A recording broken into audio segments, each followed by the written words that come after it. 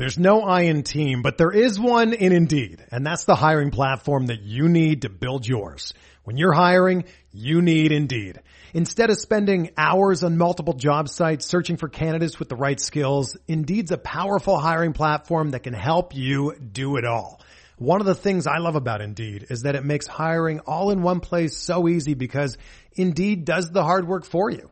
They show you the candidates whose resumes on Indeed fit your description immediately after you post so you can hire faster. Join more than 3 million businesses worldwide that use Indeed to hire great talent fast. Start hiring now with a $75 sponsored job credit to upgrade your job post at Indeed.com/Blue Wire Sports. Offer good for a limited time. Claim your $75 credit now at Indeed.com/Blue Wire Sports. That's Indeed.com/Blue Wire Sports, and support the show by saying that you heard it on this podcast. Indeed.com/Blue Wire Sports. Terms and conditions apply. Need to hire? You need Indeed. Hey everybody, welcome to an unfortunate episode of the Forever Mighty postgame show as we are set to talk about our Anaheim Ducks being in an 0-3 hole in the playoffs to the San Jose Sharks as they drop this game to a measly score of an 8-1 final. This is embarrassing, Eddie. I don't know what else to say about it other than what is going on in this Ducks locker room that is continually causing problems up and down the lineup. Do you have any quick feedback here before we jump into the first period?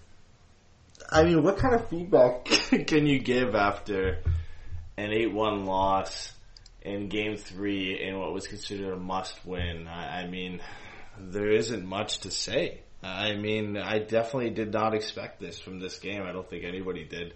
You knew it was going to be difficult. I mean, the Ducks started pretty well up until, I think those two quick goals in the second period just killed them because the momentum was there, the energy was there. They're actually outplaying San Jose in the first period. They were outplaying them early in the second, out shooting them, and then those two quick goals out of nowhere, and they just lost all momentum, all confidence, and it just snowballed to what was an eventual 8-1 win for the Sharks. I mean, I remember laughing at the Flyers for losing, 7-0, 7-1 in the first game against Pittsburgh, and this is now the worst loss of the Stanley Cup playoffs so far, and it showed. I mean, it was just awful. Nobody showed up after those two goals, and I can understand the frustration from a lot of fans.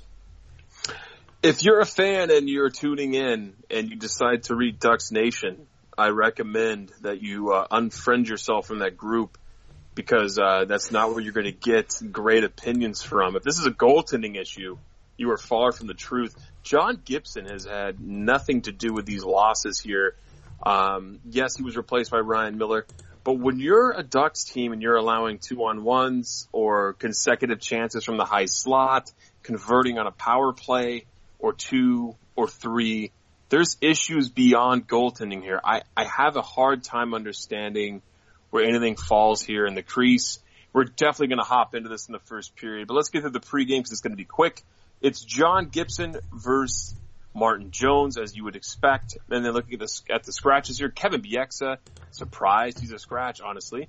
Cam Fowler, Corbinian Holzer, Captain Canada, who's Eddie's favorite player in the NHL, Antoine Vermette, and then everybody is free Troy Terry, and everyone wants to see him, but he would not be seen tonight as he's also a scratch. Jason Chimera would draw in tonight because he's extremely fast and provides a lot of speed on that fourth line that barely plays, as Randy Carlyle sees fit. Eddie, can we please roll the intro so we can get into this breakdown? Trying to get by Benning. Darnell Nurse left it in the corner, gets left center, Perry, scores! Corey Perry! William able to take away from Solani, it's given away to Solani, around in front, score! Teemu Solani with the steal! Three in the face, 1-1.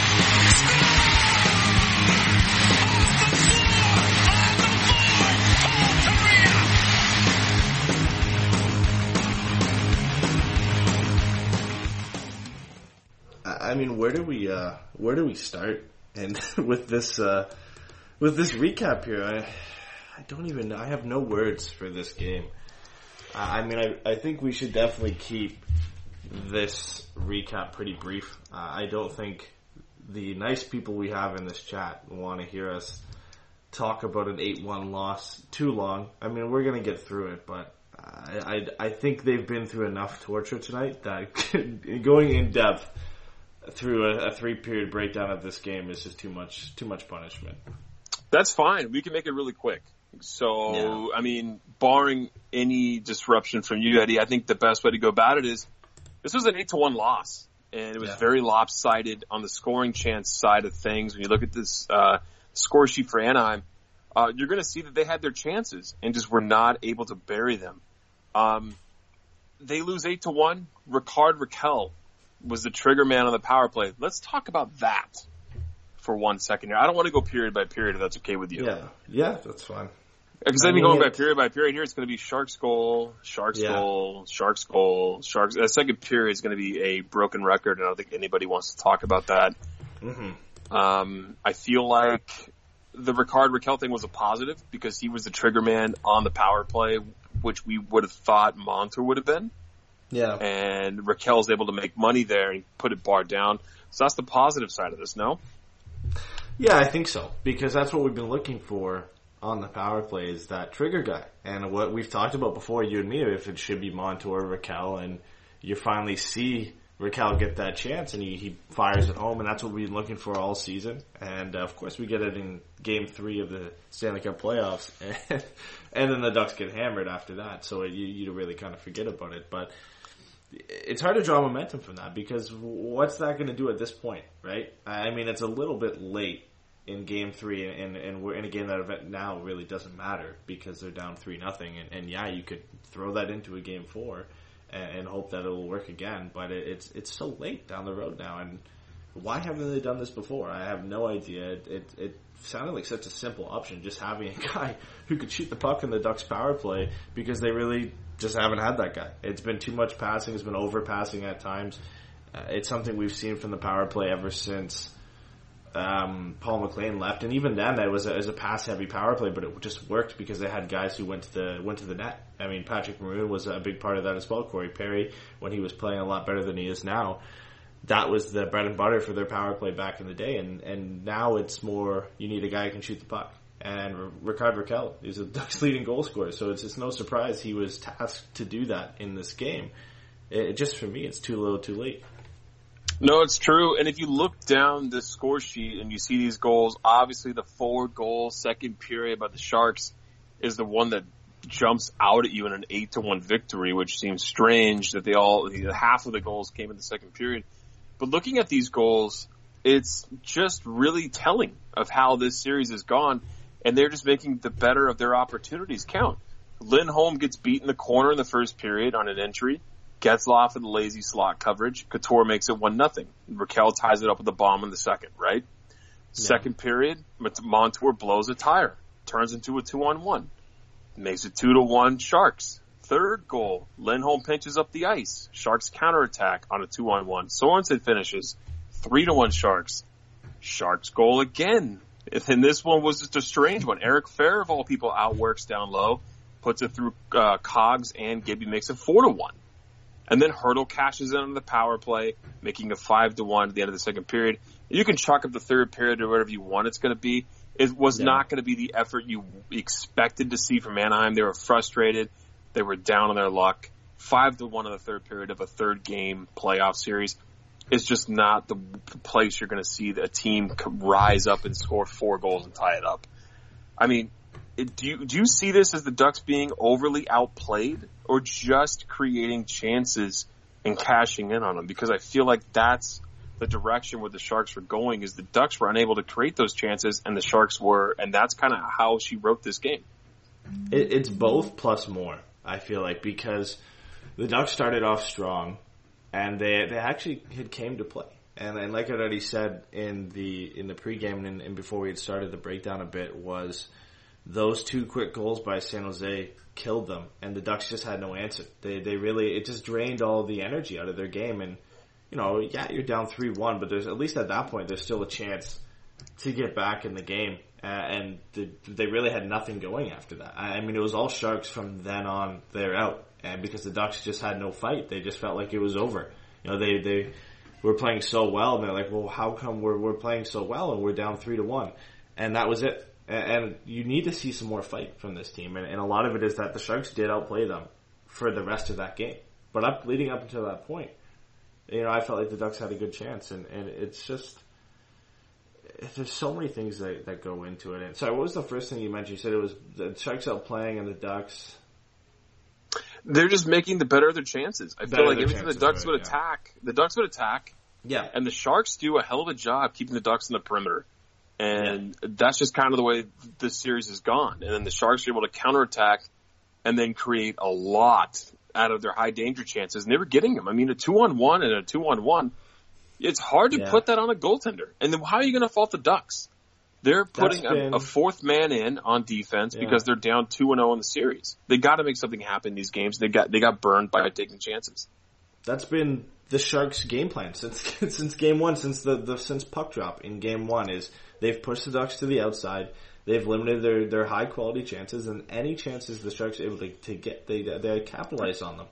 And I mean, the Ducks have been handing them chances, especially in this game. I mean, that second goal is tough because Montour blows a tire and it leads to a 2-on-1. But I feel like how many odd man rushes have we seen, barring that stretch in game two where Gibson had stopped pretty much everything. It was late second, early third where he was just on a tear. Really, when have the Sharks missed an odd man rush chance? I mean, they've scored on pretty much all of them. And that's why they won 8-1 in this game. That's why they dominated really in all the other games. I don't think there's been a game that at the end of the game, and in these three games so far in the series, that you said the Ducks should have won that game. Game two, you could argue a bit, but I still think the Sharks outplayed them in an overall effort. I mean, game one, of course, the Sharks are better, and then, of course, in game three here, the Sharks were way better. But the Ducks just have not been the better team in any of these games. They have been for maybe small stretches, like in the first and early second, but they haven't had sustained pressure. So a lot of credit goes to the Sharks because, like we said after game two, they came prepared and they knew their game plan and they've stuck to it. And that's how you win a series. You stick to your game plan. If it works, you just stick to it. And the Ducks haven't been able to adapt. I mean, they've had 3 games to adjust to what San Jose has done, and they haven't been able to do it. And that's credit to the system that the Sharks have put in place. It's been a perfect counter for what the Ducks have done. I mean, they can't get any chances on Martin Jones, and the ones they do are pretty easy saves for him. And then he has to make the occasional good save because he was good tonight in this game. But the Ducks aren't really challenging him, and that's a lot of credit to the way San Jose has been set up. And when you outshoot an opponent 46-36, you would think that you controlled the majority of the play and had the better of the chances. It didn't feel like it. It really didn't feel like it. And looking at natural stat trick, that mean the Ducks gave up 17 high dangerous chances and then 11 chances for. So the Sharks making good on 8 of those chances, you would think. I mean, because most of the Sharks' goals came from within that plate, point to point. Yeah. Circle to circle and then down to the crease. And it's hard to fault the goaltending. The Sharks, like you said, have had the better of the play throughout these first 3 games. This really was not the game I expected from Anaheim to come out and play, an 8-1 loss. You want to put a cap on this game and then talk about what we can do going forward, because I don't think going through this and picking up plays is going to do anything other than aggravate anybody listening.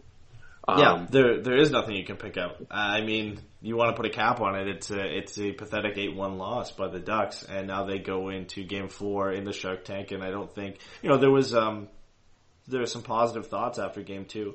There was some hope that the way they played in Game 2, they would be able to carry some things over, fix some things, and come out in a must-win game and play better.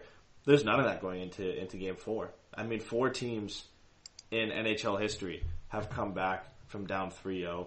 Toronto over Detroit in 1942.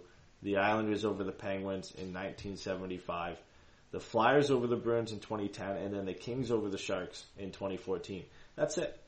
I mean, I don't know the percentage, but that's very low. The Ducks have almost no chance of coming back. And I don't want to sound like a downer or whatnot, but I feel like most of you believe it, especially... I mean, if this was a close game, I'd say maybe, because you look at Game 2, it was close. If this one was close, you say, okay, they've at least played somewhat well and they've kept it close. But how do you go into a Game 4 after losing 8-1 where they just looked like they gave up? Visibly looked like they gave up, especially the top players. You had Getzlaf, looked like he gave up, ended up getting a game misconduct for chirping at the refs. Kessler and Perry taking bad penalty after bad penalty in the third period. the Ducks had no fight. They were done. It almost felt like it was Game 4 and they were about to go home.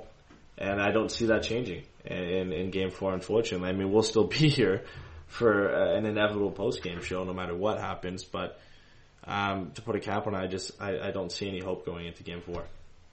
So an 8-1 loss, you look at this series just as an outright by numbers, you're talking 3-0, 3-2, 8-1.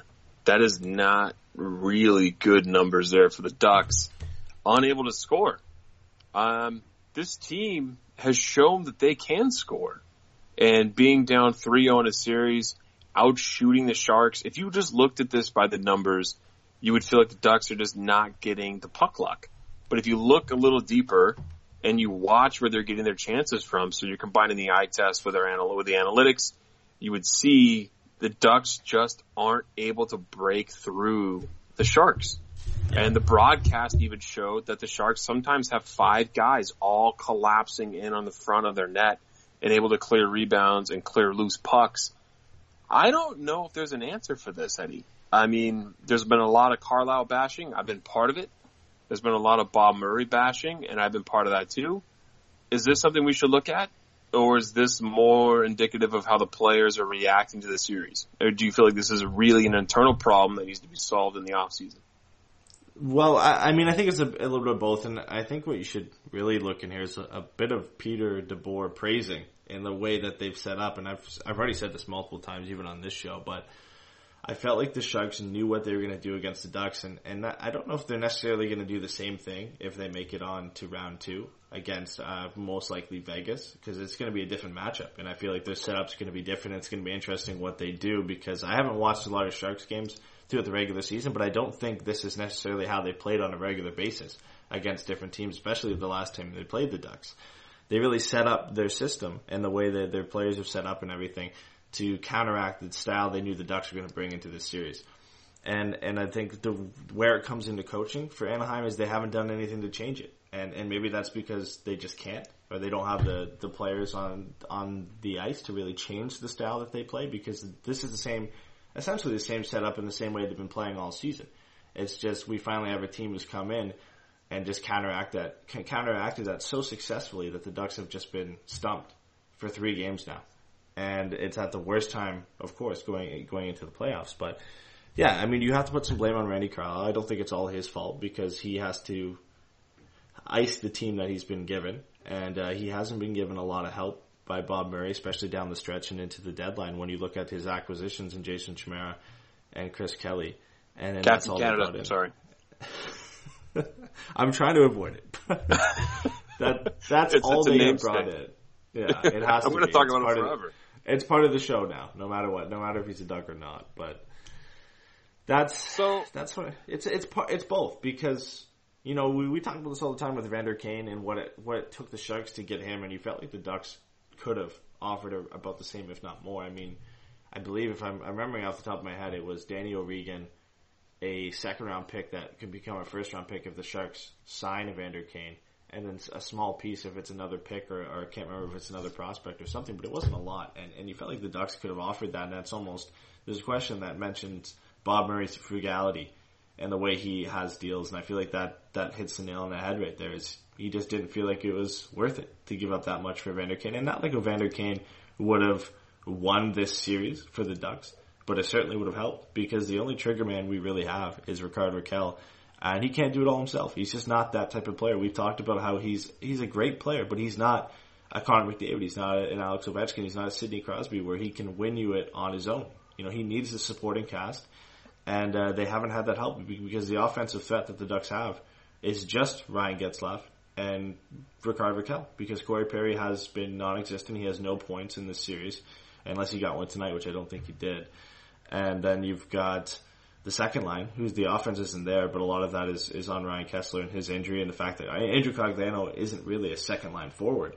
And that third line hasn't got anything going, because they've been severely outplayed by the Sharks' third line, which has been amazing. I mean, Timo Meier, Chris Tierney, and Kevin Labanc have been great. So it's on everybody. It's a mix of the players, the coaching staff, the general manager, everybody involved. So you said Evander Kane is not going to win you a Stanley Cup, right? Yeah. But he's definitely going to be On able his to own. hide on a roster and win you this kind of series. For sure. And then you have guys like Pavelski, Couture, and then you have like other guys chipping in like Timo Meier, LeBanc, and then what if Joe Thornton comes back? And they're talking about real players coming into this lineup making a difference. And Evander Kane's a hell of a player. But you're right. He is, yeah. He's not that elite echelon player, but he's a guy that's been burning Anaheim game 1, game 2, game 3. And we even talked about how he was effectively shut down 5-on-5. But he's cashed in on the power play. He's caused trouble throughout this lineup. We tried to defend Anaheim here, but I mean, really, they haven't been able to shut down anybody in Game 3. Now they find themselves down 3-0 in the series. What off-season changes, Eddie, are we looking at? You talking about a coach? You talking about Bob Murray, who I met at Starbucks, who I said good luck to? I mean, now that I know him personally, I have a hard time. How many times is that going to come up the show that you met Bob Murray at Starbucks? I mean, that's really. 2 in a row. I feel like it's going to come up a lot. Like in the off season, Bob Murray's going to make like a deal to get Patch ready and be like, I met Bob Murray at Starbucks, and I whispered in his ear that he should look at Patch ready this summer. And hey, look what happened. He ended up getting him. Well, I mean, I'm not going to say I have or haven't had any of impressions on him that stuck when he makes any deals in this off season. So I can, easily criticize them if they're wrong. But I have met Bob Murray. So is it him? Is it the players? Or do we do nothing and hope that the cap window and Stanley Cup window remain open for this Ducks team that is struggling this postseason? Yeah, it's an interesting question because I always refer to his comments in The Athletic where he talked about how he really believes in this team. And if they're 100% healthy to start the season, especially with Patrick Eaves, that he thinks they're going to be a better team. I don't necessarily think those comments are wrong because, I mean, their play with everybody healthy showed that they were a better team. And even right now, they're still not 100% healthy because Cam Fowler's out of the lineup. But it doesn't mean this team didn't need help, and he did not show up when they needed help. Even just small pieces. I mean, you could see at the time, if a guy like, you just had to assume if a guy like Cam Fowler or Hampus Lindholm or Josh Manson got hurt, who's there to cover them? Especially if they got hurt right before the playoffs. As a GM, you have to think of these things. You have to foreshadow that these things could happen and have guys in place to replace them. If we looked at the trade deadline at the point and we said, if Fowler gets hurt, who's going to replace him? We're going to have, and this is before even Fowler and Montour are put together. Before they were playing as a pair and playing so well. You would think, well, then you would have Montour with Beauchemin still. You would have Lindholm with Manson. And then I believe Pettersson might have been called up at the time. You'd have him with Bieksa. You could easily predict what the pairings would look like, and that's what they look like right now. And say, well, that's not going to be good enough. That's not going to win you a series. There are plenty of guys available that I would have liked to add to that depth in the blue line. Ian Cole was a guy I really wanted, who was available from Ottawa and Pittsburgh. I think he was traded from Pittsburgh to Ottawa, then he was still available because Ottawa was looking to sell. Ends up going to Columbus, and has been a good depth guy for them. And not that he's a part necessarily of the Blue Jackets being up 2-0 against Washington, but he helps. I mean, he's a good bottom pairing guy, and it would have looked a lot better plugging him in where Beauchemin sits right now with Brandon Montour and having him there, and then having a bottom pairing that's not necessarily as bad, but at least having a top 4 that's serviceable.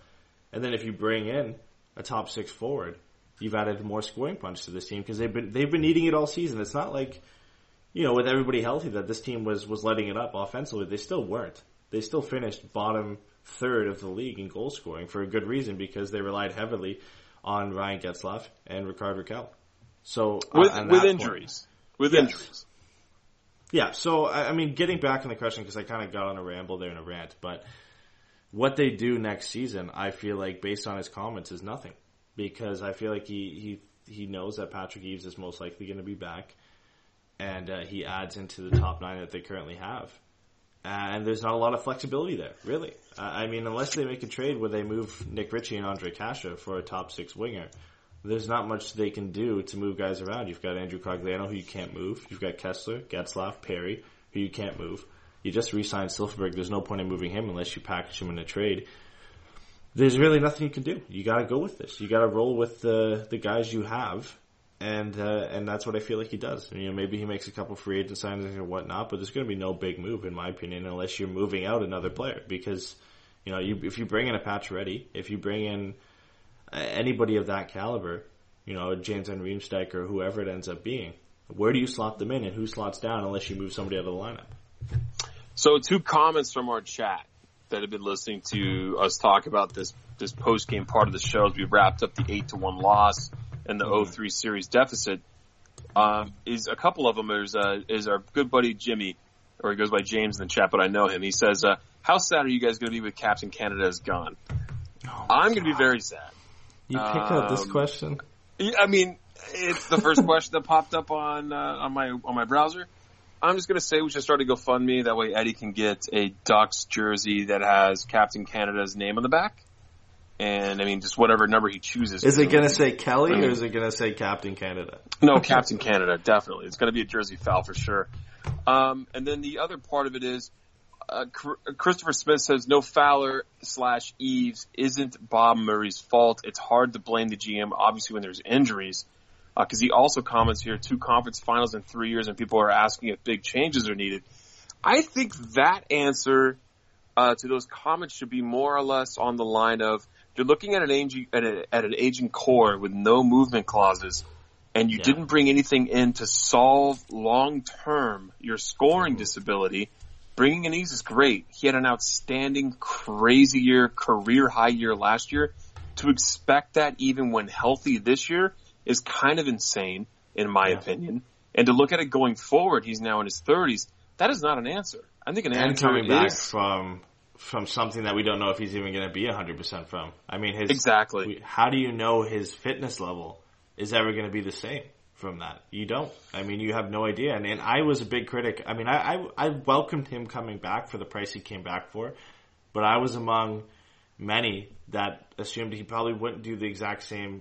He wouldn't put up the exact same numbers he did, because he's a guy who's in his 30s who had one good year, but he played on the power play and played a lot of his minutes with Tyler Seguin and Jamie Benn, and then came right over to Anaheim and was on a hot streak and finished the season with Ryan Getzlaf. That's great, yeah, but we've talked about how a guy used to be in Anaheim, and Patrick Maroon benefited from the ability or the opportunities he had in playing with Ryan Getzlaf and then going over and playing with Connor McDavid. And how, he's a great player, yes, but he's not a top 6 forward. And I feel the same way for Patrick Eves. And he might have come out this year and still scored 20 goals playing on line with Ryan Getzlaf. I wouldn't put it past him because it's a lot easier to play with Ryan Getzlaf. But he's not our savior. He doesn't make this team a lot better. He makes it better if he's in the lineup. He's another threat offensively that the Ducks don't have, but he's not a guy who's going to win you a playoff series, really. If he's in the lineup right now, he doesn't win you the series. He helps. He adds another threat, but he's not a guy that it's not going to scare opponents. He's not going to scare the San Jose Sharks if he's in the lineup like Joe Thornton skating in warm-ups scares a lot of Ducks fans. He doesn't have that ability that you're worried about what he can provide. You could always look back at the issue of giving Kevin Bieksa a no-move clause and signing him before he even puts on a Duck sweater, which further down the line caused the dominoes to fall, where we see Clayton Stoner and Shea Theodore move to Vegas. Losing Shea Theodore and seeing him play this season and seeing him play in this postseason hurts Ducks fans. Come on. It's all over everywhere you look. And it's hard to kind of bypass that. Henrique was an amazing piece the Ducks were able to bring over, and he's here next season in turn for Sami Vatanen, who provided a great value to the Devils. But the Ducks, with losing Fowler, have looked weak on defense.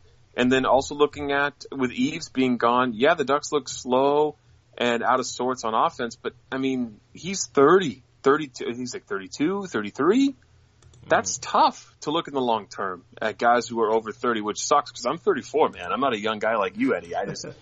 Saying anyone over their 30s is like ready to retire. I wish. But looking at the NHL, it's kind of the way of the league. Everyone's younger, faster, and it's a different kind of game. I just feel that Bob Murray has kind of trapped himself in sort of a cap hell right now because that top 9, as you and I have stated over and over and over again, are kind of locked in. These 3 lines are locked in. Unless you're going to package Silfverberg, what are you going to get back? What are you going to get back in there to create more offense? You're not going to get somebody better than Jakob Silfverberg. unless you package it with somebody else. Right? I mean, you're not going to get a 40-goal scorer for a guy who puts up 20 and plays third-line minutes. You're just not going to. It's sad to look forward and think that most of this isn't going to change. I mean, if we go into next season with this top 9, do you think that this, as fully healthy for the entire season, do you still think this is a bottom third in the league goal-scoring team? Or do you think that they're a little bit higher than that? I mean, I feel like optimistically they're around 15th, 14th. I don't think they break top 10. But, I feel like where the changes could be made that could benefit this team, they were a top defensive team this year. A lot of that's on John Gibson and Ryan Miller. I feel like if you go out in free agency, and Ian Cole's a free agent, and I'm really high on him, and just adding value to this bottom pairing for the Ducks, because it's question marks about this bottom pairing going into next season, as well as if it's going to be all kids or who it's going to be if Bieksa gets a 1 year, $1 million deal or whatnot. But I feel like if you add somebody back there, at least that provides you a little bit of stability in front of John Gibson, and then you could maybe hope that this offense finds a way to get going if they're 100% healthy for the entire season with Patrick Eaves back. I don't know. What do you think? Where do you think they finish? I have a hard time seeing them beyond middling offensively. I mean, Randy Carlyle obviously is more of a defensive coach, likes to play heavy along the boards. He's not a freewheeling thinker as you look at over that Gerard Gallant team over in Vegas and how they free flow their offense back and forth. And they're not star-studded. You don't have a Tampa Bay lineup. You don't have a Winnipeg Jets lineup. You don't have a Nashville lineup. Anybody who looks at this team and legitimately thought they were going to win a cup this year, I mean, you have to kind of wonder what they were looking at. And this team plays well in stretches, but putting up against the league's best over a 7-game series, it's really hard to see them just roll over teams. I did not see them getting outplayed this series as badly as they have through 3 games. I get there is a statistical chance where they're able to come back and win this game, or win this series rather, in 7. But looking ahead to next season, they need to find something to change this offense, because Ryan Getzlaf is where all the offensive blood flows through. And if you're going to clog him up with guys who cut at the half wall and throw to the point in the 4th man, and you can't get a shot through, or pulled up at the half wall and throw it back to the point to a guy who gets a shot block, or a guy who loses the puck, you got to figure out something else that's offensively going to happen for you. Because I feel like during these playoffs, I mean, you're just looking at the Sharks team. It seems so easy for San Jose to counterattack the Ducks. It's kind of a wonder how this Ducks team was able to win so many down the stretch and not get clogged up. If the Sharks team has been able to figure them out so quick. I mean, you gave a lot of credit to DeBoer, but I mean, how much do we look at more of a personnel on the coaching side of things or the GM side of things rather than the player side of things for changes? Yeah, I mean, it's so tough because I feel like nothing happens. No matter what, you get swept. You could lose 8-1 again tomorrow, and I just feel like Randy Carlyle and is back no matter what. And Randy Carlyle is back if Bob Murray is there. And I don't think Bob Murray's gone. I don't think the owners fire him or whatnot. I feel like he's still here next year. And if he's still here, I believe he has enough confidence that Randy Carlyle is the coach to get it done. And it's hard for a general manager to give up on such a big decision. I mean, it basically, you're admitting defeat if you fire Carlyle now, right? I feel like based off his comments already, you think that he thinks that this team is better. And if he assumed that he had some confidence in Randy Carlyle going into next season, I feel like he just waits it out one more year and sees what happens. As tragic as it sounds, I feel like that's the likely option for the Ducks next year. Well, if you break up with your girlfriend and then start dating somebody else and then break up with them and then call up your ex-girlfriend again and bring her back into the fold of your life, it's kind of hard to break up with her again and say it's her fault. Just kind of throwing that out there between Bob Murray and Randy Carlyle. I mean, honestly, that's what happened. He got fired, bring in Bruce Boudreau, and then you fire Bruce, and then you rehire Randy, and then you got to fire Randy at some point and bring in somebody else. There's other coaches available. You're going to see more coaches kind of fall off this summer, I feel like, that are going to be available. But it's not going to happen. I know you and I have said this several times on the show, so I'm not going to try to change my opinion here. We all know Randy Carlyle is not going to get fired. And we all know that Bob Murray's not going to get fired. They got a freebie this year due to all the injuries, and that's just the way it's going to be. But this team's core is aging. For anyone to say that this Ducks team's window is wide open and they have all the time in the world to figure it out, they don't have a young gun coming up to solve this offensive problem they have here. They don't. There's no one slotting in 1C or on left wing to help out. There's nobody. You got Rickard Rakell, you got Ryan Getzlaf, and that Henrique line has been money off and on. And when it's on, it's great, but when it's off, it's awful. And there's nobody else to back them up. That Kessler line's not been scoring enough, and the fourth line's not chipping in as much as we need them to be. So where does this offense come from? We just said the coaching is not going to change, the GM's not going to change. It's tough to change the players. So are we really going to go down and say nothing's going to happen this offseason because of the cap hell the Ducks are in with all the no-move clause? Is that what we kind of finished up here? We don't see any changes along the board here? Yeah, or do you is that really what's going to happen? Yeah, I honestly think so because, do we really realistically think that if Bob Murray believes that this team is going to be better, that he wasn't willing to give up whatever he wasn't willing to give up for Patch Reddy or for Evander Kane at the deadline, that he's going to all of a sudden be okay with giving up at the draft, and that there's really any room to make that happen or any room to make any defensive changes here? I mean, that's the only place I see changes getting made is for that bottom pairing. Boschman is gone. You can assume that BX is going to be gone. Or the fourth line. You're going to see Grant and then Chimera and Captain Canada are going to disappear for sure. I mean, Grant could be back. We said he would be. Sorry, but I mean, Chimera and Captain Canada. But there's not. I mean, that's not going to really change much. And then maybe they go with the kids there, and again maybe they go with the kids on the back end for that third pairing. Nothing else changes. I mean, the goaltenders are going to be the same. The top 9 is going to be the same. The top 4 defensemen are going to be the same. The coach is going to be the same. The general manager is going to be the same. The only way that anything can change is maybe you insert one of the kids into the lineup out of training camp, like Sam Steele, Max Jones, Troy Terry, and see what they can do. But again, where do they fit and who do they bump out of the lineup? Nobody at this point. You know what I mean? And we talked about the last show, the only guys we could really see are Nick Ritchie and maybe Andrew Cogliano, because I don't believe he's a second line forward, and that's no...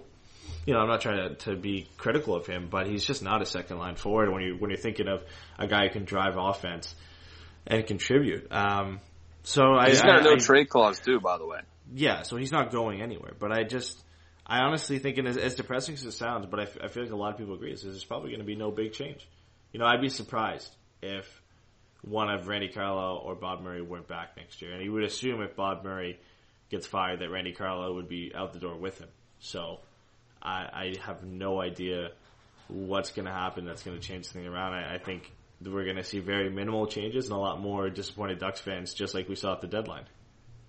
So looking at cap friendly, I'm seeing Corey Perry, no move clause till 21-22. Ryan Getzlaf, no move clause till 21-22.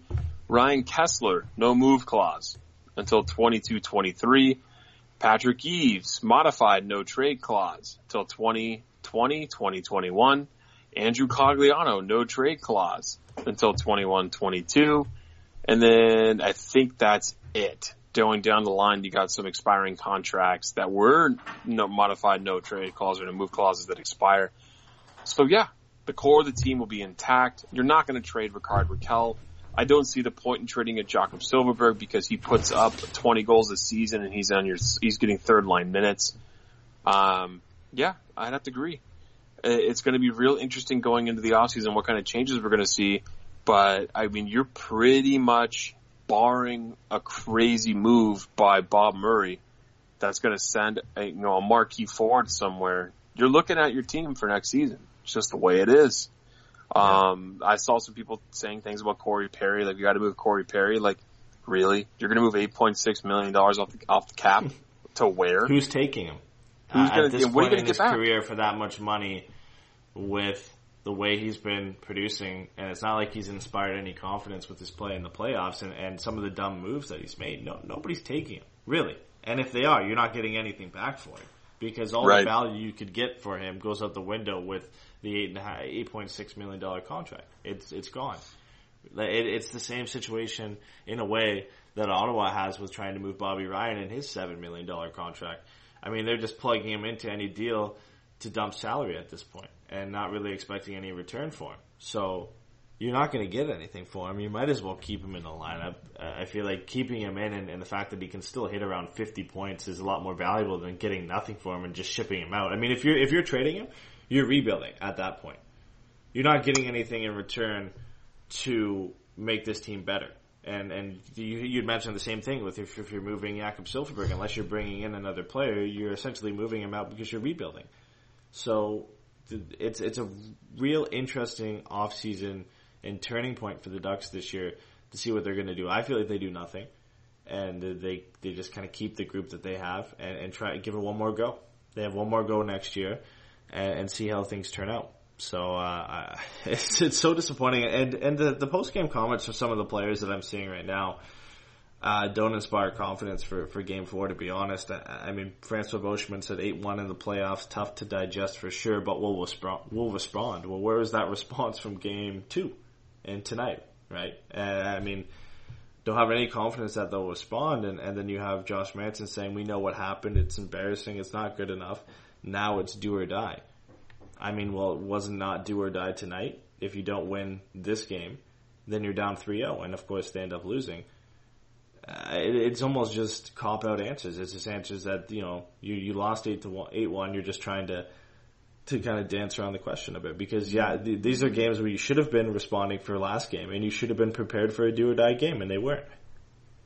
Well, jumping into the chat here, Chris Smith says they could trade Ritchie, and then James follows up with Ritchie. That's something you and I kind of talked about. I mean, he's really the only piece that would move that would make sense. I mean, you know what he is. You know what kind of value he provides this Ducks team. Maybe somebody's going to overvalue him somewhere. I mean, I'm always a big proponent of GMs are dumb, and they like to make dumb trades to help out their buddies, or they just like make hockey trades just because.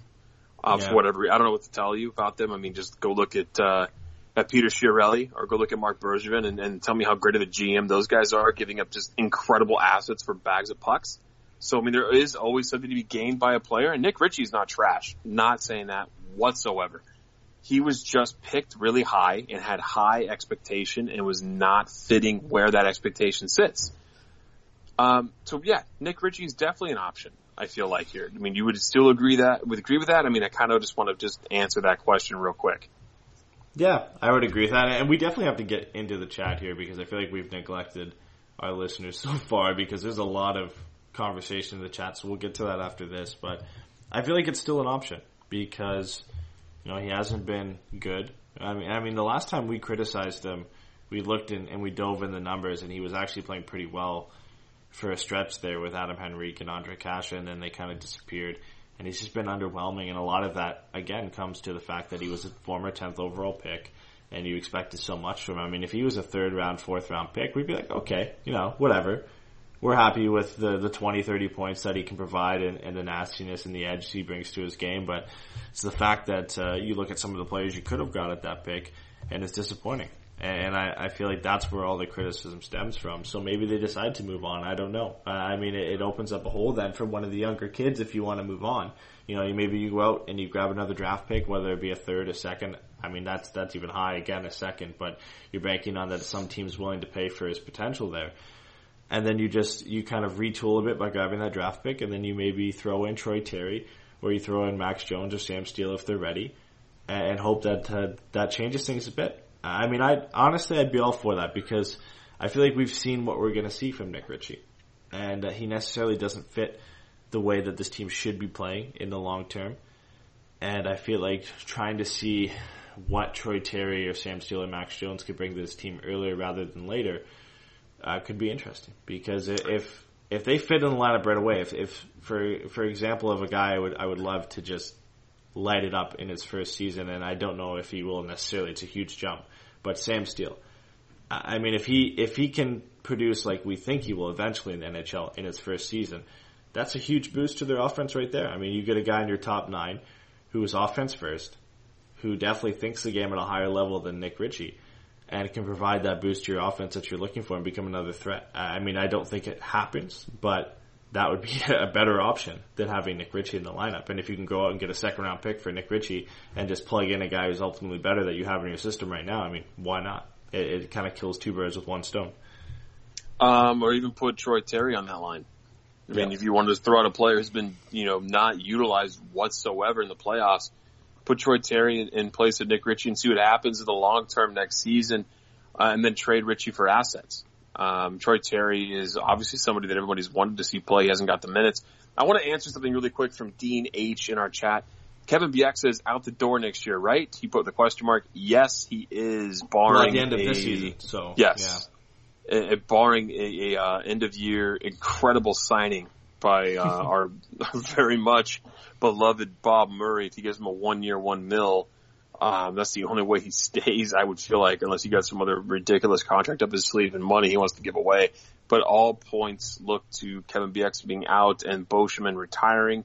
And Bieksa is just not in his prime. I'm not trying to trash the guy. He's just not in his prime. Yeah. He's just not that guy that we need to look to make plays. He's been burned several times. He didn't look great last game.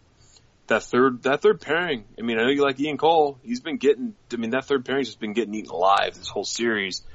I'm looking more here at the chat.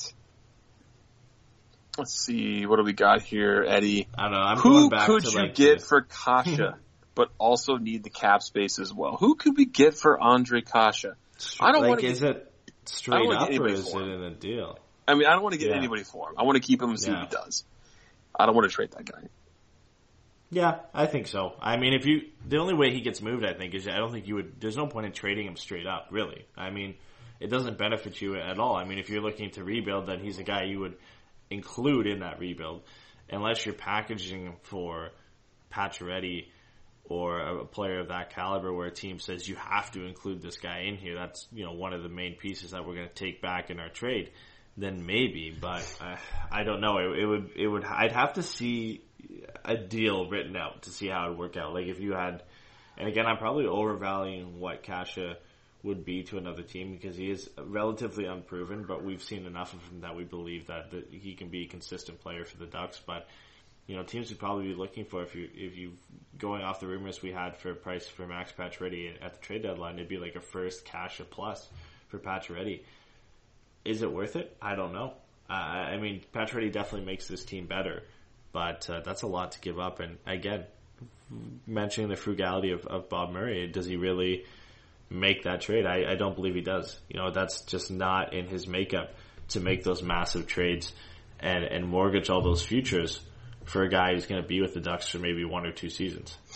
A common theme you'll see across the NHL is GMs overvaluing their picks and prospects. They love to overvalue things in the short term, and feel like they made the correct, picks. They made the correct trades, the correct signings. I would not expect Bob Murray to create any sort of havoc in the Ducks lineup and bring in a piece that's going to disrupt what he has. Let's get to some of the questions you have up here already, because I know you pulled some already here. I don't want to keep avoiding them, so I know we got something to answer to, unfortunately, because we have to continually talk about how we're going to deconstruct this Ducks team. For sure. I want to go through the chat here, too, because I feel like we've maybe missed some questions because we have a lot of responses in the chat, and I was scrambling, so I feel like we missed some things. Connor said earlier, he said, I love the Ducks, but we're one of the dirtiest teams in the league and we need to stop. Do you think the Ducks are one of the dirtiest teams in the league? If you put aside some biases, put aside being a homer for a bit, do you think the Ducks are a dirty team? Because we hear this a lot from everybody. I mean, not just in this series, but from everybody they face, looking from the outside. Anybody watch the Toronto game in the playoffs? Anybody watch Boston? Brad Marchand, Nazem Kadri. Anybody tune in to watch McNabb, or I forgot who else elbowed Kopitar last game in the Vegas Kings series? Look, I mean, you're going to get a pest on most teams. It's just the way it is on most competitive teams. There's a guy that gets under your skin that's talented. Brad Marchand is the king of all the rats, as everyone likes to call him, the rat. He also is extremely talented. Corey Perry is more or less that guy for the Ducks. I would think he'd be the only one you could kind of throw out there as being somewhat dirty. I don't really feel like this Ducks team, I don't know. I don't think I can call them a dirty team. I think they have some questionable plays now and again, but as just a dirty team in general, I would have to disagree. Yeah, for the most part, I would too. I feel like they get a lot of flack for being a dirty team, and again, you might have, it's one thing. It'd be interesting to dive into the numbers and let me see here. James brought up in the chat like how many suspension the Ducks have lately, and those types of things that go into it, and look at the different amount of plays where the Ducks have been involved in dirty plays like that. I feel like it's an easy thing to just plug in on the outside looking in. I mean, it's just one of those stereotypes that seems to go around the Ducks no matter what lately, just because of players like Corey Perry and Ryan Kessler and Nick Ritchie and of the likes like that. I think it's an unfair criticism at times. I mean, the Ducks do have a lot of players who play on the line, and a lot of times they cross it. I feel like Corey Perry in the last game, his hit on Melker Karlsson crossed the line. But the little slashes and the scrums after the whistle, those aren't dirty plays. That's just the way, that's the style the Ducks play, and that gets classified as dirty sometimes for being a team who's physical and plays on the edge. I mean, giving a guy a little bit of a shot after the whistle isn't dirty. If you want to look at dirty, look at what Hedman did to Nico Hischier today. I mean, he gave him a shot between the legs after the whistle. He was just checking to make sure he wore his cup. Nico asked him. But that's a bit of a dirty play, right? And you don't see True. it. And nobody's going to talk about the Tampa Bay Lightning being a dirty team or Victor Hedman being a dirty player. But if Corey Perry does that to Evander Kane in this game, we're talking about that for weeks because of the notion that he's a completely dirty player. And yes, I mean, he does make some bonehead plays every now and then. And yes, he's a guy who consistently has played on the edge for his entire career, so he has that, pest and that stigma around him. But I feel like it's unfair to call this entire team dirty and to say that they're the dirtiest team in the league. But they do need to stop some of these things. Chris in our chat says, I think some of the personnel used to be a little dirty, and that stigma will never go away. I have to agree with that. Yeah. It's just kind of the way it is. They've been dirty in the past. It happens. I mean, no one's talking about Rafi Torres on San Jose, knocking out Jakob Silfverberg in preseason, right? I mean, no one's talking about those kinds of plays. Rafi Torres is notoriously a dirty player and, was employed with the Sharks. It just happens. You have some players on your team that kind of do some things, and then it just kind of sticks with them throughout their career. So we'll kind of go with that. Dean H., let's get to your question, man. Let's solve your sweater comment. Let's see what he says here. Where's He's his asking question? if there's going to be new sweaters for the next game. Yeah, a wet for next tee year, sorry, on next orange year. or a revamped of the Reebok third oranges. They already said the body will be orange. Interesting. Do you know anything on that front? I know that you and Mike kind of are more in tune with that. Have you guys heard anything? Yeah, we heard something at the beginning of the season that they were going to go orange. We talked about it on the podcast. I don't know how much of quality information it was.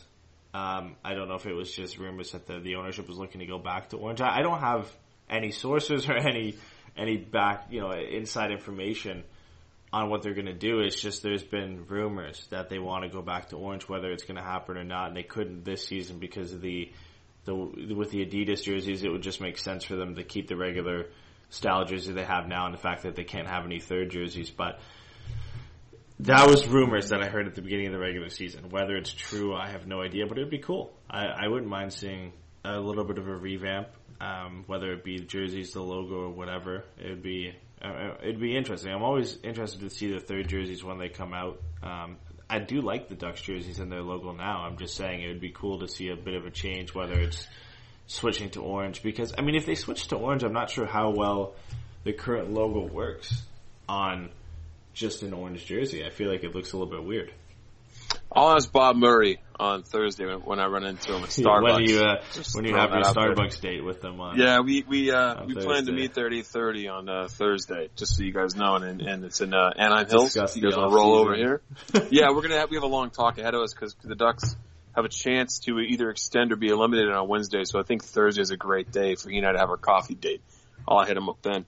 As Jimmy says in our chat, great, another jersey. My wife's going to be pissed. All of us are. Of course. Yeah. Who wants anyone to spend $200 on a jersey besides everyone who wants to buy them? Let's because we've got a ton of questions outside the chat, but I want to rip through all the things we have in here because I mean these guys have been dedicated enough to be in here tonight. So let's just go through these as quick as possible. Sure, let's do it. About 40 minutes ago because we missed some of these. Chase said, "I wouldn't mind trying to get a high draft pick this offseason, but what would we give up?" Just a quick, brief answer. What do you think? Like a top 5 pick. Repeat the question one more time. I'm looking for it. I didn't see it. It's way back in the beginning. He said if the Ducks were going to get a high draft pick this offseason, what would they give up? What would they give up for a high draft pick? Yeah, and I'm assuming high draft is probably like top 5, top 10. Nick Ritchie. Yeah, I feel like it centers around like your first and then plus, like probably plus Nick Ritchie and then maybe some more. I mean, if you're getting a top 5, you're looking at a lot of assets giving out, especially because the Ducks pick is probably going to be around 18 to 20. So you're looking at giving up some assets. For Dean, he asked a question too. BX is done. Who takes his permanent spot next year if he doesn't come back? Is it Welinski? Is it Pettersson? Is it Larson? Is it somebody else that we get at free agency? Who do you think takes his spot? It's interesting because we're not going to have Bosch and we're not going to have BX. So you got Hampus and Manson, and then you have Fowler and Montour, and then you're looking at that third pair is going to be young kids. But you have to feel like Bob Murray's going to bring in some vet to bring in and rear up the third pair. He's not going to let 2 rookies take this third pairing. I don't feel like he's going to do it. It's going to be a veteran and then a young kid coming around. There's no way in hell he's going to trust an all rookie pairing at this point. I mean, look what's happening to him in the playoffs. They're getting eaten up, right? And there's no way in hell Bob's going to let that stand for next season. Gordon Bombay said in the chat, I bet Bob Murray tells the story too, like, guess who I met at Starbucks?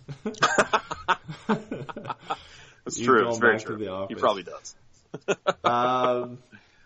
Before we criticize, James brought in the chat, before we criticize Ryan Kessler, considering he wasn't 100%, he had a hip replacement, he was a Selke Trophy candidate last season, do we give him another healthy season before we kind of criticize him and talk about moving him or whatnot? We're stuck with him. He's got a no-move clause. He's not going anywhere. Or just anywhere. like before we just completely rip him apart. Yes. I want to see what he's like in the first quarter of next season. I really want to see what October to December looks like, or October-November looks like. Yeah, I think so. I don't know if he'll ever be back to the player he was, which is unfortunate because he was coming off such a good season where we thought he was kind of snubbed for the Selke Trophy. And then he comes into this year, or he has the hip surgery in the off season, and then doesn't play until near Christmas or right after Christmas, and just doesn't look like the same player. I mean, it's unfortunate, and I hope that he can be back. I don't know. Do you think he's ever going to get back to that type of player again? You know, not just with the injury, but with age and everything like that. If he was 24, yes, he'd be about probably 90% close to back where he was. I feel like, or more. But at 34 starting next season, I don't think he's ever going to be the same guy we saw. Unfortunately, I don't think so. Yeah.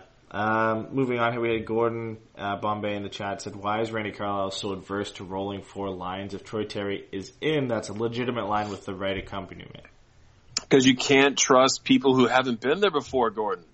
You have to trust the guys who have been there, who are in their 30s, who are slower and have less playmaking ability. You don't want to throw anybody in there with inexperience and give them a shot, when you're only playing them 5 to 7 minutes a night.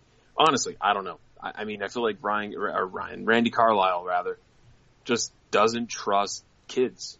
He just wants most coaches, the old school guys, they want to know what they're going to get night in, night out. You know what you're going to get from Chimera. You know what you're going to get from Kevin Bieksa, you know what you're going to get from Francois Beauchemin. Those are the guys night in, night out what they're going to do. You know their mistakes. You know what their positive sides are. You throw in a rookie, you don't know what you're going to get. And that frightens a lot of NHL coaches. They're old school. Yeah.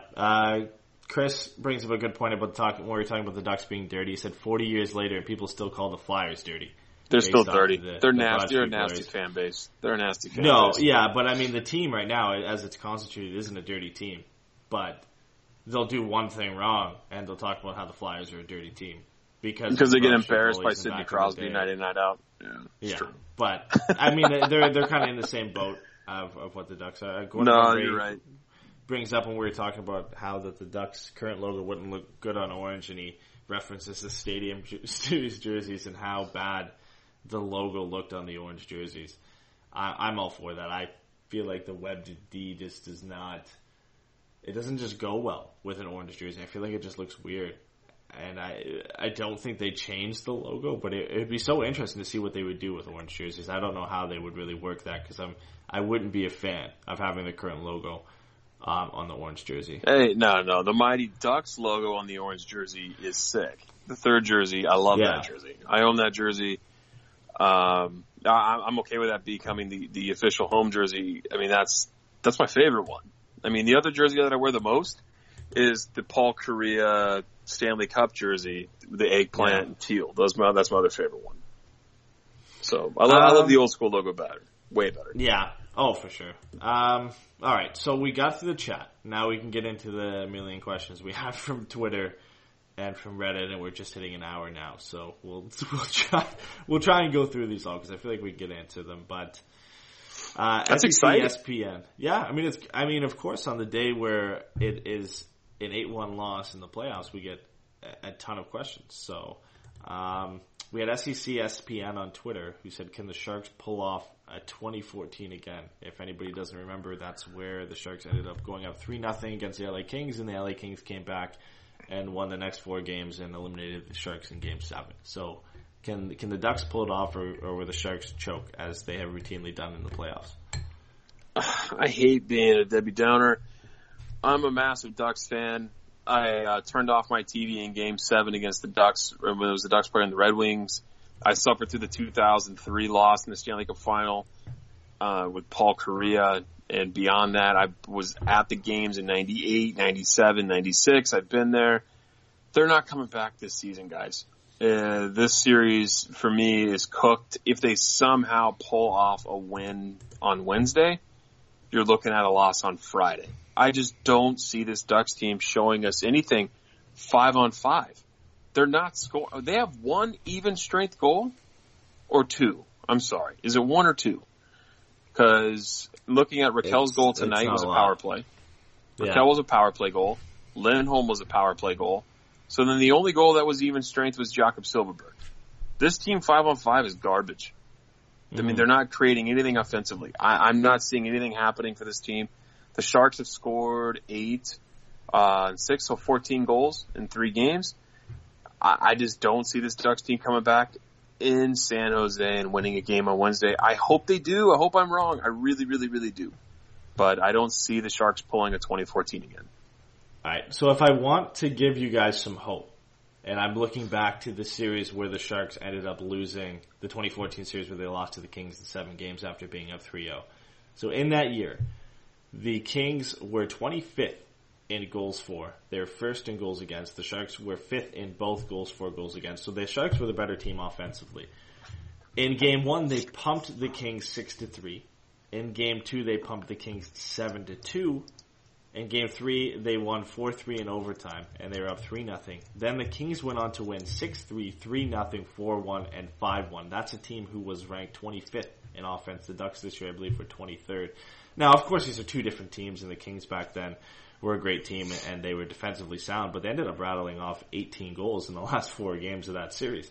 So, I mean, I wouldn't put it against the Ducks to do that. I feel like they have the guys to do it if they can figure it out, but I mean, if we're being realistic, this series is pretty much done. There's a small chance they can get back, but there's a reason only 4 teams in NHL history have ever done it. And that Kings team was a special team back in 2014, and that they were able to pull it off. So, you know, there's hope. There's a chance. There's always a chance when you're still in the series, but the Ducks are going to have to completely change the way they're playing. Because I mean, obviously the Kings did after Game 3 in that series, and they completely switched it up and changed things, and they're able to change the way they're playing and outmatch the San Jose Sharks for 4 games pretty easily. And they were pretty easy wins, all by a margin of at least 3 goals. So I wouldn't put it past them, but it's going to be tough. Let's move on to the next question here. Kyle asked on Twitter, and I believe this was at the end of the second period, so it just got worse from there. He said, what drink of choice is allowing you to get through this game? So for me personally, I usually go with Modern Times. I've been drinking their Fortunate Islands, which I did not go out and get, so I settled with Sierra Nevada Sidecar. I drank a 6-pack from the second period to the third period. I was not happy. It was not a good game tonight. So that's what I drank tonight, Eddie. What about you? Well, I've been sick, so I drank water, which is which is obviously not as fun. So I was unfortunately suffering through the whole thing entirely sober. Hopefully next time, if this game 4 coming up is not as bad, I won't be sick and I'll actually be able to drink my way through the game and not have to suffer through it completely sober. But no, today, unfortunately, as tough as it was, I had to drink water to avoid getting sicker than I am now. Let's move on to the next question here. Diane had some questions about Perry. She said, what's Perry's problem? Is it depression? Is it drug use? And that was specifically not like heroin or cocaine, but is that like drug use with his injuries that he's had, or is it due to the injuries that he's had so far? What is his problem? I mean, in my opinion, I think it's just age and the fact that he can't keep up with the game. But do you think it's one of the things she mentioned? No, not at all. I mean, I mentioned this before on the show that the Ducks have said that he's worn knee braces on both knees at some points. He's got bad knees, really bad knees, and that's no secret. We've heard rumors of him having an ACL injury over last season. We've seen him go down with knee injuries before. Games caught up with him, and he's not as effective as he used to be. And if you're going to judge him by his contract numbers, you're going to be sorely disappointed year in and year out. But if you're looking at him as a guy who's going to score you 40, 45 points a season, and you're okay with that, then Corey Perry's a good player for you. He's not your heart-winning trophy player. He's not your 50-goal scorer. He's not your 100-point guy. He's now your 50-point guy max. That's just what you have to settle with Corey Perry. It's knee injuries and the game's caught up with him. He's got nothing wrong with him other than that. You got to give a shout-out to King Pepper on Twitter, saying the For Everybody podcast is only speaking the truth about the current state of the Ducks playoffs and the future of the hockey club. I gotta thank you for the kind words, King Pepper on Twitter. We're doing our best to guide you guys through a tough loss, and look forward to hopefully a brighter future next season. Next question, a little bit more relevant after the goalie change tonight, but does Ryan Miller get the net in Game 4? Paula was asking that question. No, it's going to be John Gibson. I feel like I would be really hard-pressed to see Ryan Miller come in. Yeah. I feel like it was a courtesy pull today. And yeah, I mean, what are you going to do with Gibby? Yeah.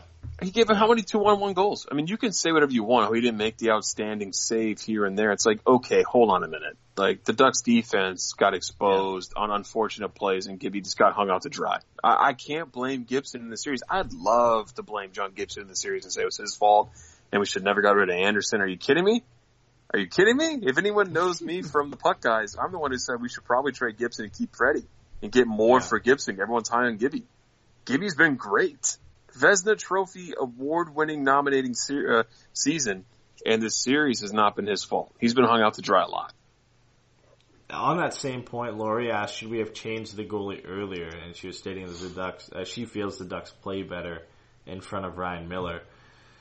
I don't know if it really would have mattered, honestly, because you can't, I mean, you pull him early, then you're essentially putting it on his shoulders and saying it was his fault, which I don't believe. I mean, if anybody thinks that goals 2 and 3 by the Sharks were his fault, I don't think we were watching the same game, because there's really not much he can do on those plays. And you look at the fact that 3 identical goals were scored in this series. I know it was Logan Couture had the first one where he was on a breakaway, pulled it to his backhand. Today it was Marcus Sorensen. I can't remember who it was in Game 2, but it was exactly the same type of identical goal on a breakaway. Can't blame him on those ones. I mean, what's the guy supposed to do? I mean, he can only make so many good saves on a 2-on-1 in a game. If you think that's his fault, then I mean, like I said, we're not watching the same hockey game tonight. So I don't think they should have changed him earlier. I don't think the Ducks play any better in front of Miller or Gibson. I mean, I just feel like when Miller's had to come in, he's played pretty well, and that's obviously in the regular season. But no, I really don't think it would have mattered if they changed him earlier or when they did at the start of the third period. It's hard to blame the goaltending. I get people's frustration. You know, I really look at Paola and Laurie talking about the goaltending. I get it. I mean, you see the goals getting pushed in the Ducks net, and it's not a pretty sight to see when you're a Ducks fan. But honestly, coming from the chances that were surrendered by this Ducks team, it's hard to put it on the goaltending there. I have no problem with what's been in the crease this season or this playoffs. This is not a Jonathan Bernier episode. This is more or less the Ducks being victimized by chances and not converting on their own. This has nothing to do with this in the crease. But I get it. Yeah. I understand. When you see an 8-1 score, you're looking at something as a fan. You're just like, what could we have done to change this? And I mean, but honestly, it's just not goaltending. You got to look at the 5 guys in front of the net. Yeah, you put Miller in that same situation, and it's the same outcome. I mean, nobody's really stopping those plays. There's not much you can do unless you're going to make a ridiculous save. I mean, there's just not much you can do. Those were perfectly executed 2-on-1s by the Sharks. I mean, great passes to a guy who's wide open. There's not much you can do. And James brings up a perfect point here. Without Gibson, the Ducks wouldn't even have made the playoffs. I mean, that's the truth. They wouldn't have. So you can't blame him. I mean, if he was at fault for the goals in these 3 games, we'd be the first ones to blame him and to criticize him for being at fault, but he hasn't been. I mean, he's been outstanding in the games that he's played. He's maybe the one goal you can blame him for, give a little bit of fault for, was the Hurdle goal in Game 2. He overplayed it slightly. There was one goal in this game I felt like he could have played a little bit better, but other than that, it's been 2-on-1s, it's been power play goals, it's been guys left wide open. There's not much you can do on any of them. And again, like you said, you look at an 8-1 scoreline and your first thing is to blame the goaltenders, but Gibson was good in this game, and the Ducks just didn't help him out in front. And that kind of goes into a question. I'll bring it up. We've already answered it. Jason asked if the issue was defense or Gibson. I feel like the easy answer is defense. It was awful in this game. There was some bad plays where Montour wiped out. There's not much you can do on that play, but a lot of odd man rushes we've seen in this series. You have to blame the defense for allowing them. Yeah, I mean that's just kind of the way it goes here. I mean, and it's also unfortunate plays. I mean, Montour blew a tire too. Yeah. I mean, there's some plays there where you could look at him and say this could have been better or that could have been better on the defensive side of things. But unfortunate things happened. I mean, Lindholm got caught up in a rush. Montour blows a tire on the half wall. Look at Montour last game. He was all over the ice positively and negatively, trying to do maybe too much, trying to get this team back into the win column. And it just hasn't worked out. But you can't put it on anyone in the crease. Yeah. So Sweetwater had a question on, I think this was on Reddit. She said, have the Ducks' shortcomings the past couple of years come as a result of the frugality of Murray? Frugality? No. Yeah. Personnel selection? Yes. And who you're going to give contracts to that have no move clauses? Yes. I mean, the Getzlaf-Perry one, you kind of can't do anything about those. Those guys won the cup. They were in their prime. They were dominant during their era of play. I mean, really, they've kind of come down a little bit, especially Perry, obviously, as we talked about him earlier. You got to give them what they want. You're going to get the big bucks out of those guys. The Kessler one, I love Ryan Kessler when he's not injured. This contract's going to hurt Anaheim. And Kevin Bieksa, that contract hurts the Ducks, as we've seen. Those are just some contracts you can't look past. I mean, really, that's how I feel about it. It's more of a personnel selection than it is frugality on Bob Murray. The Ducks played to the cap. Yeah, and I don't think it's all on frugality. I think you are right that it comes to the fact that the personnel selection was forced them to be against the cap. But then you look at some of the decisions that he's made at the deadline, and you have to think that he just wasn't willing to give up the assets to get those players, and that is frugality on his part, where he doesn't think it's worth it to give up what was given up for Evander Kane to go get him, or that's a great point. Give up a second or a third round pick to bring in that depth defenseman that can really shield you from the issues the Ducks have had in this series. I mean, Cam Fowler has been a big hole for the Ducks, and they haven't been able to fill it. And not saying a guy like Ian Cole or any of the guys picked up at the deadline could have filled that hole, but it definitely would have made it a little bit of an easier transition. And then having a guy like Evander Kane or Max Pacioretty, if you pull the trigger on those guys, I mean, it comes back to a point that you said where a lot of GMs just overvalue their picks and the prospects they have in their system. And they really believe that they've drafted the best player at that position in that draft and that they're going to do well. And I mean, the Ducks prospects have performed this season. Maxim Comtois has taken a huge step forward. Sam Steele has a lot of promise. Max Jones, despite being injured, is a guy the Ducks feel is still going to be a good player, and that may be, but the Ducks window is it's almost closed. I mean, it's essentially closed after this season, if not maybe one more crack at it next year. where they're not going to be a contender, but they're going to be a team, again, considered maybe a dark horse if they have a good season. You got to make these moves. You can't sit there and think, oh, well, what if I give up the second round pick? I could have got this guy in the draft with it instead of getting a player who could help you now. I think that is where you deal with the issue of Murray being a little bit too frugal when he really needs to add to this team. Yeah, no, he needed to do something. I mean, we definitely don't want to give up a first, second, and third for Tomas Tatar, who hasn't done anything for Vegas. But, I mean, looking beyond a guy like Evander Kane, who's known to do some damage, he was for, a second-round pick? Yeah. I mean, I would have been okay with the Thomas Vanek. Yeah. Honestly. Yeah. Vanek, I would have been okay with that, too. He's been good for Columbus. So, they needed something. And I feel like his unwillingness to give up the assets is what hurt them this season. But it's not the main reason that it's a lot of things kind of buckled into one. So, I think we already asked this question. I don't know if you'd seen this question or not, but Bald and Beardless on Twitter asked what are the chances for some real changes this offseason. We already hit on this, but slim to none. Slim to none, yeah. I mean, that sums it up right there. I don't think there's going to be anything real that changes, barring maybe a couple little things. Brandon asked, aside from the penalties, do you think these 3 losses fall on the players, the coach, or the systems? Again, we touched on this, but if you had to pick one of those 3, where it would mainly fall on, do you think it's the players, the coach, or the system they instill? And I know the system is sort of on the coach as well, but yeah, I would go with that option. I was going to say it's a system issue, and that involves the coaching staff. I feel like there should be changes there, but that will not happen because of what we already talked about with all the injuries. You're going to see no coaches get fired, no GM get fired. It's going to be status quo going next year. The same thing, same lineup, same system. But it's definitely a system problem. Yeah, that perfectly leads into Alex's question. Now, this is your opinion. This isn't what you think is going to happen. But he said, would you rather A, fire Randy, B, fire Bob Murray, C, fire both, or D, fire neither? Jesus, fire Randy. Yeah. I'm a little partial to Bob. Bob's made some good deals, and he's drafted well. There's some good things to say about Bob Murray. There's not a whole lot of things that besides Randy Carlyle has a Stanley Cup than there is to say about Randy Carlyle. And let's be real. He won a Stanley Cup because John Gibson and Scott Niedermayer and Chris Pronger. I mean, sorry, and Timo Solani. You can't look past those guys and say it was all coaching. I would not mind seeing Randy Carlyle be replaced this offseason. If you're going to say for who, I want to see who's available this summer. I have a feeling there's going to be more firings this summer other than Alain Vigneault. Yeah, I think so. I tend to agree with you. I just think, I wouldn't fire Bob yet, but I feel like he has a lot to blame because I feel like he's put together this team that doesn't fit the style of the NHL currently. I feel like he's building a team for the past, and it obviously hasn't worked, which is, I guess, what you would expect.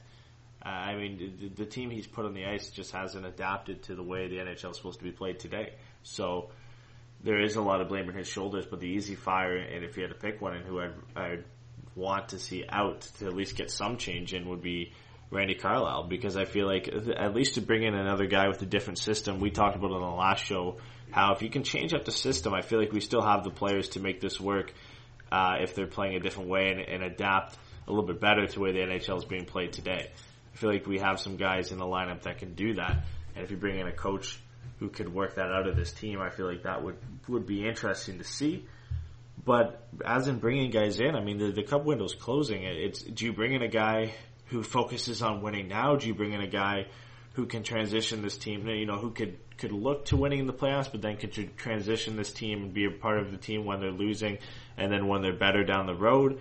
Or do you just go with the easy promotion and fire Randy, bring up Dallas Eakins from San Diego, and plug him in for a season and see how he does? I mean, it's interesting because there's some different avenues you could go based on, how you think this team's going to do, and if you want this new guy long term, or if you're going to move him out to bring in a different coach to guide them long term down the road.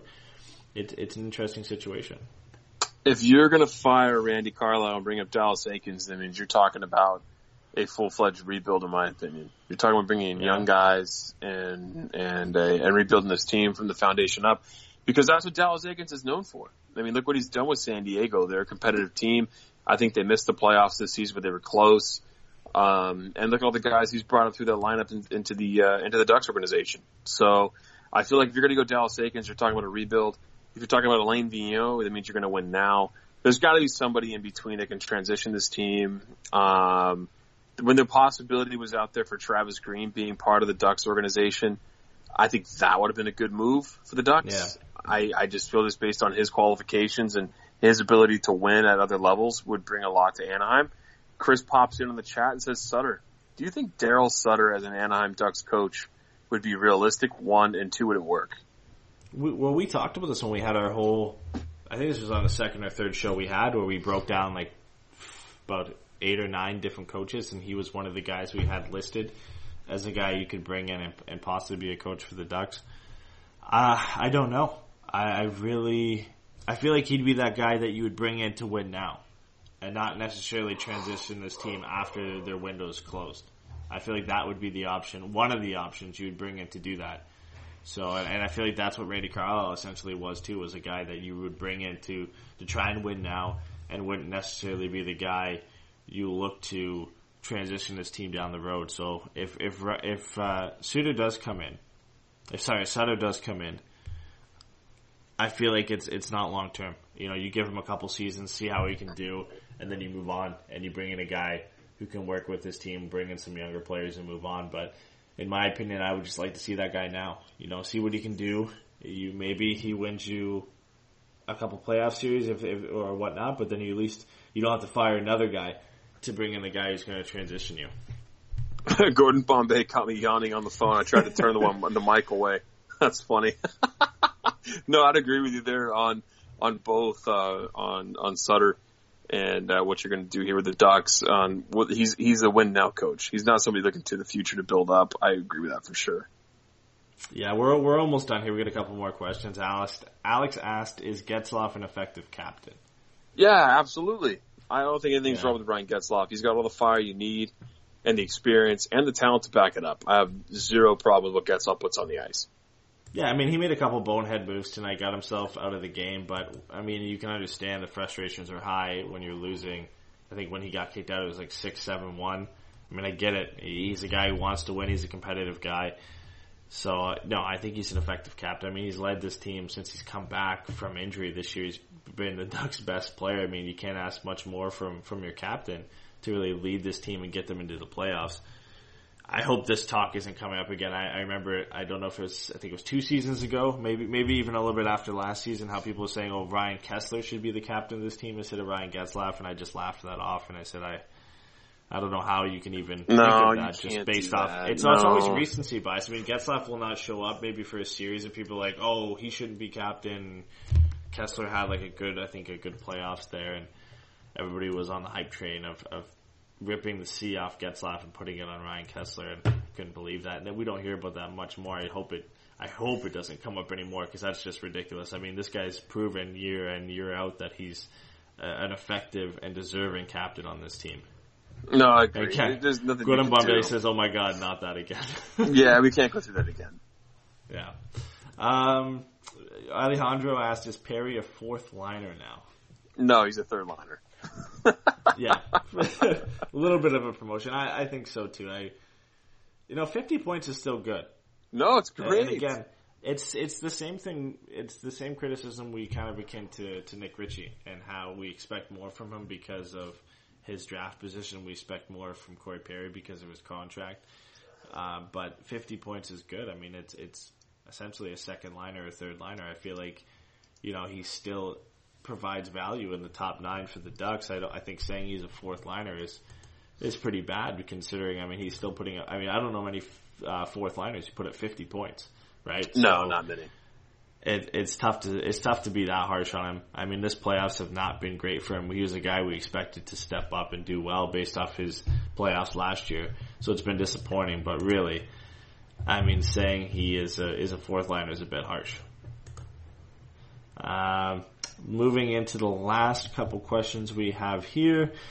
Alex, kind of summing it up, he says, will the Ducks win Game 4? If they do, is a comeback even 1% possible? No and yes. They will not win Game 4, but statistically speaking, that possibility is there. I'm sorry. You're going to be sad just like me on Wednesday. I don't see it happening. I really don't. I'm holding hope and looking back in the past, and obviously it really has no comparison to the series now, but how that Sharks and Kings series folded out where they got lit up for their first 3 games of the series, and then they just figured it out in the last 4. I don't see it happening. I could see the Ducks maybe winning Game 4. I mean, it just because it's do or die. It's really do or die. I mean, this game tonight essentially should have been like that, but they can't score 5-on-5. Who's going to put the puck in the net? There's no one scoring on this team. Things can change. I mean, this team at times during the regular season have gone on stretches where they've scored goals and they've looked very good, and the top line has changed things around, and the third line has gotten going, and the guys have chipped in all over the lineup. I mean, they have the ability to change it around. For 4 games in a row against the way the Sharks have been playing, I don't see it. I could see them winning 1 game in Game 4. Maybe at most stringing together 2 wins, but winning 4 straight against this team, it wouldn't take the Ducks just playing well. It would take a full-on collapse from the San Jose Sharks as well. Yeah. I mean, it's not going to just be a great effort from the Ducks. The Sharks are going to have to completely fall apart for them to come back and win this series. But as for like a Game 4 win, I could see it. I could see the Sharks getting a little bit complacent. You know, they're up 3-0. Maybe not coming out with as much effort as they have in the first 3 games, and the Ducks kind of catching them by surprise and winning that game. But it's going to take a lot of effort and a lot of collapse on the Sharks' part for the Ducks to win this series and come back. I mean, it doesn't happen that often for a reason, because it's almost impossible to come back from down 3-0 against any team in the playoffs. The teams who get to the playoffs got here for a reason, and most of them don't lose 4 straight games. It just doesn't happen. No. Last question from Chris was a 3-parter. He said, if the Ducks look awful in Game 4, does Randy Carlyle come back next year? We answered this. We think he does no matter what, just based off what Bob Murray has said. Be very surprised if he didn't. Yeah, I know he's coming back. And who do you replace him with? I mean, I don't know. That's too tough to say. I can't imagine going with Dallas Eakins. I mean, it would be great because that would mean this team's looking at a new, younger direction. I feel like that'd be good for the team. But I mean, Bob would more or less try to go after a guy like Alain Vigneault or somebody else who pops up who we haven't heard of yet, who hasn't been let go, who's just sitting around that hasn't been picked up. But yeah, I don't think anyone's going to take his spot. Randy Carlyle and Bob Murray are both safe. Yeah. All right, so let's wrap this up here. Dean said in the chat, he said, come on, I can't be the only sadist in here excited for a Game 4. I mean, I can admit I'm somewhat excited because I'm always excited to watch Ducks hockey, even though that tonight's game was depressing, and I think all that excitement wore off after the 4th Sharks goal. But, you know, with the fact that, like you said, there's still that statistical chance the Ducks could come back. There's always that excitement, that hope. We all still believe in this team. As slim a chance as there is, I still find myself getting a little bit excited for Game 4. I'm not. I'm not looking forward to that game at all. I feel this Ducks team has not shown me anything other than disappointment this postseason, Eddie. I'm a giant Ducks fan. I don't want anyone to think that I'm just sitting here trying to bash this team and having a great time about it. I was genuinely bummed and genuinely ripped through a 6-pack in under 45 minutes or an hour because I was pissed watching this game tonight, just how poorly it was played. I want them to win. I want them to win 4 straight. I just don't see it happening. If they win 2 out of this, 2, I would be stoked. I just don't see it ever happening. And as Chris just said, if they come back and win the series, Randy Carlyle will never be fired. That is definitely the truth. I 100% agree with that. I don't see it happening. I honestly feel like we'll be talking on Wednesday night about how the series wrapped and what we can look forward to for an off-season show and our draft show and our free agency show where the Ducks are going to be making minor moves here. I hope it's not the case, but I just don't see it happening. Yeah, I respect that. I mean, I feel like people are on the fence a bit. I feel like there's some bit of excitement for Game 4, but there's a lot of pessimism and a lot of disappointment, and just knowing that the Ducks season is likely over on Wednesday, if not shortly after that, has a lot of people just not looking forward to. I mean, that's partial reason why I'm not looking forward to Game 4. I still have that slight bit of excitement, because there's a chance that they could turn things around, because I've seen when they're at their best what this team could do, but there are no signs that they're going to get back there. So I can see where that disappointment and where that pessimism, where it stems from. So yeah, we'll be back. I picked them in 6. I picked that team to win in 6. I picked the Kings to win in 6 over Vegas. Yeah. It ain't happening. It's just not happening. Well, to be fair, I picked Philly to win in 7, and that's not looking too great either. So you win some, you lose some. We'll see how it goes. I mean, we'll be back no matter what. Absolutely. On Wednesday. I feel like it can't get more depressing than this. I mean, yeah, their season could be over on Wednesday, but this was an 8-1 loss in Game 3. It's almost as low as it can get, unless you lose like 10-1 in Game 4. So we'll be back no matter what. We'll be working on some things, hopefully, in the off season, getting a couple people on. We won't have, of course, as many shows because there'll be no games to cover, but I'm sure we'll cover things like the draft and whatnot throughout the season. Of course, Patrick will be doing his show with his partner Jason, and in the Puck Guys, I'll be doing my show on a semi-regular basis with Mike on Ducks and Pucks. So we'll be hitting you from different angles throughout the off season as often as we can. Forever Mighty 3 Stars will run until the Ducks are out of the playoffs, at least this edition of it. So that could be as early as Wednesday.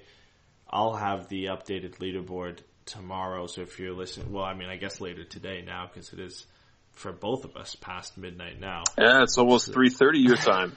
3:30 on Tuesday. So I'll have it up. Last time on our updated leaderboard, we had Chelshock, who was leading with 5 points. We had a couple people right behind him with 4, and then a bunch of people with 3.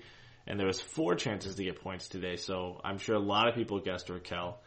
For 8-1, I'm sure nobody got that. So we're safe to say that nobody got the final score right. But for shots and for the team and for Raquel, there's a chance for people to pick up 3 points tonight. So it'll be interesting to see who's leading.